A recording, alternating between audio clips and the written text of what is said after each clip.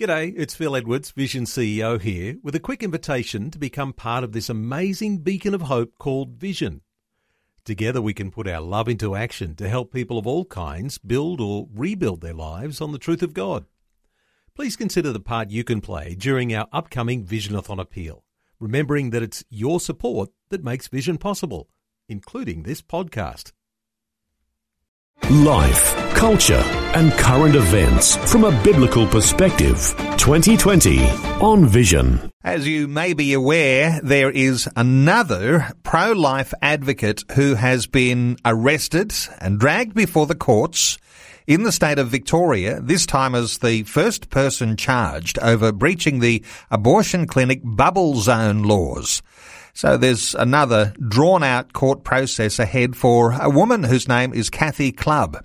Let's get some insight into what's happening with that situation and other issues that pro-life advocates have been involved in. Graham Preston back with us from Protect Life. Of course, you'll know Graham Preston. He's the guy we love to talk to about pro-life issues. He has himself personally been jailed 6 times for his passion for standing up for the rights of the unborn. Graham Preston, welcome back to 2020. Thanks, Neil. Graham, you are aware of the situation with Kathy Clubb in Victoria. You know Kathy. What's her circumstance like at the moment? Yes, well, she had her initial court case last week on Thursday and Friday. It wasn't concluded, so that they've put it on for 2 more days, one day this month and then back the last day on the 21st of September. So, as you said, court cases often get drawn out like this, and this is what's happening to her as well. So, she's in the midst of it now. Not all states have these bubble zone laws, but they do in Victoria, and I think it's Tasmania. What does it actually mean when you breach those laws? Yes, both of those states and also the ACT, they have bubble zones, meaning that it is not legal to say anything against abortion or offer people help within 150 metres of places where abortions are done. So Tasmania was the first place to introduce this about 3 years ago, and then Victoria followed, and also the ACT has been moved to do it also in Queensland, and they're talking about doing it in New South Wales as well. How much interest is there when this sort of case comes before the courts, Graham? Because, as I understand it, there's an awful lot of lawyers involved in what's happening with Kathy Clubb in Victoria. Yes, that's right. Kathy told me that the Attorney General in in Victoria, has a group of lawyers involved with this as well as the regular prosecutor. So she says the courtroom is full of lawyers because she's being represented as well. And I think that's an indication of just how important this case is, that it's being challenged on a constitutional level, that saying that there is a freedom of speech that is being violated here by these laws. And so that is the angle that her lawyers are taking it on, that this is a breach of freedom of speech. There's a lot of issues that you're involved in, Graham. Last time we were talking, you were preparing to do some protesting, some placard waving outside a conference that was to be held in the city of Brisbane. What happened with that abortion conference that you were going to do that protesting at? Yes, that was just last week as well. It was over 2 days and one evening. This group of abortionists and abortion supporters from right around the country came to Brisbane for this conference put on by Children by Choice. And it was quite a big deal because they had over 45 people speaking during the time of the conference. And to our surprise, though, when we were at the front, there were relatively few people that actually attended it. So we took that as a positive, that not many people wanted to come and talk about this. And so we were glad that that was the case, because it's certainly, I can't imagine spending 2 days sitting around talking together about ending unborn babies' lives. So, yes, there were a group of us there each time that the delegates at the conference arrived and when they left, and we peacefully picketed the hotel where it was held. What are your perceptions about what's happening in the abortion industry? As I understand it, Graham, there's some difficulty that abortionists have in recruiting the staff to actually man the abortion clinics. What did you glean from the issues that were going on at the conference? Yes, that was the subject of one of the papers at the conference, and the abstracts for the papers were published online. And it was interesting to read where they said that they were, one of the topics was on this, and how that they were finding it difficult to get people to want to work in the abortion industry. And so that's a very encouraging sign that young doctors having the integrity to not want to have their careers tarnished by associating themselves with the destruction of life instead of healing. Those sorts of things where you've got a significant conference, a low turnout, and then you recognise that there are some difficulties that are going on that they are having in recruiting abortionists.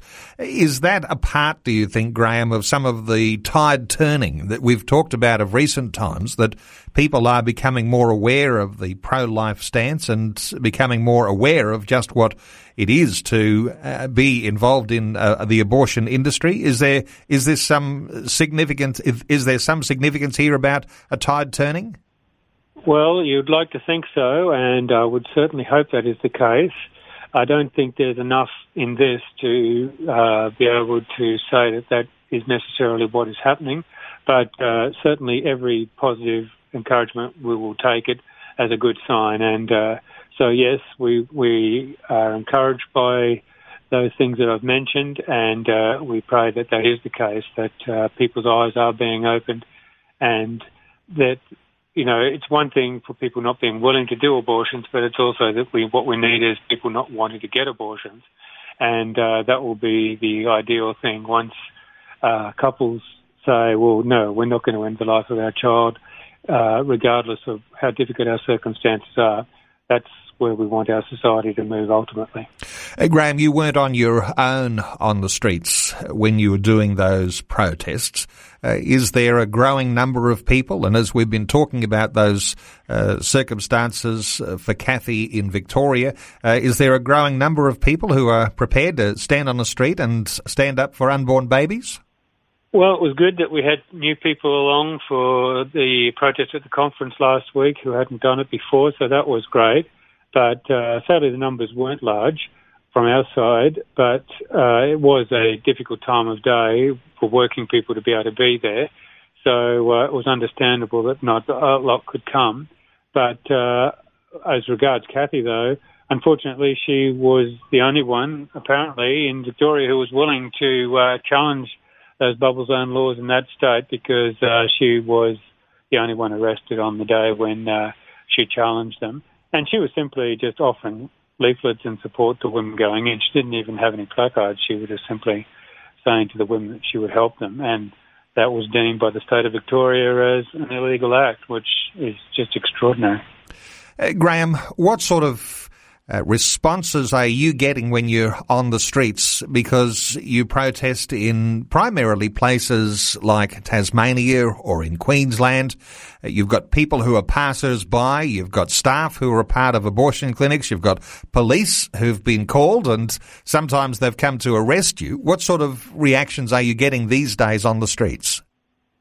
Yes, well, it's very mixed. Every time you go out, you never know what to expect. Just this morning, I was on a busy road here on the roadside in Brisbane, just keeping the issue before the community. And the whole gamut of things, from very angry vile abuse to people tooting and thumbs up. So it's very mixed. And when we were at the conference last week, we had the police come a number of times. They had no problems with us being there. And even one policeman told me privately that he was pro-life and he was on side with us. So you get the full range. I think it largely depends on what people's personal experience has been. If they have been involved either having an abortion or getting their girlfriend or wife to have an abortion, they're going to often have a very different feeling to people who haven't. I think a lot of people have guilty feelings perhaps about what they have done, and when somebody pulls back the curtain and tries to expose what is happening, it makes them very angry. They just want to forget about what they've done, and when somebody does this, they don't appreciate that. But nevertheless, we believe it is absolutely essential that we continue to try to shine a light on what is happening. The worst thing possible is to just let this go on unchallenged without anybody speaking up. And so even though it's not always pleasant and sometimes people do even get physically violent, we believe it is necessary to accept that happens, but continue to speak up on behalf of those who can't speak for themselves. And Graham, of course, when you are on the streets and you're holding up placards and sometimes unpleasant images, unpleasant messages, you do so because of a very passionate Christian heart for the unborn babies. Reflect on your faith for a few moments for us, because this is what gets you out of bed every morning. It's your way of serving God. It's your calling. How do you describe that to people when they say, what on earth are you doing, rain, hail or shine, out trying to defend these unborn babies? Well, I think you put it very well for me there, Neil. You summed it up well. That's exactly right. It is my Christian conviction that has enabled me to continue to do this now. I think it must be for close to 30 years. And it is very tempting on a cold morning to just stay there in bed and not get up. But I do believe that God cares about all the human beings that he has created, and so everyone is valuable. And so we cannot just stand and remain silent while the innocent lives are being taken. And so, yes, it is necessary to speak up, and that's why I go out. Now, I mean, my signs aren't always aggressive or anything like that. Today I was just holding one that just simply said, all of us were once unborn babies.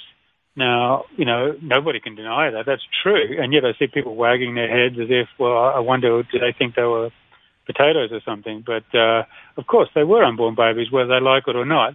But they can see the implications of what that is, that, yes, all of us were once unborn babies. It's no different to kill us then as to kill us now. It's the same person in each instance.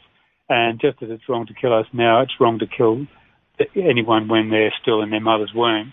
And so it's not necessarily because I'm saying anything that is overly provocative. It's just simply raising the issue and pointing out that our society is very inconsistent. We have a double standard. We say we care about human rights, and yet that whole segment of humanity, we want to be able to say, no, we can destroy them. We can ignore their human rights. And that's just not acceptable. Well, Graham, I know that you're always open to hear from people who will courageously stand with you on the streets, even taking a risk to their own safety, a risk to the possibility of arrest.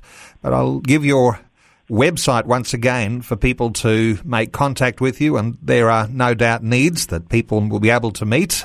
No doubt you'll be able to have people who'd like to pray for you or to support you in some way. Let me give the website as www.protect-life.info. That's protect-life.info. Graham Preston, always good talking. Thanks so much for updating us today here on 2020. Thank you very much, Neil. Before you go, thanks for listening. There's lots more great audio on demand, or you can listen to us live at visionradio.org.au. And remember, Vision is listener supported. Your donation, large or small, will help us continue connecting faith to life for hundreds of thousands of people across Australia and around the world. Learn more or donate today at visionradio.org.au.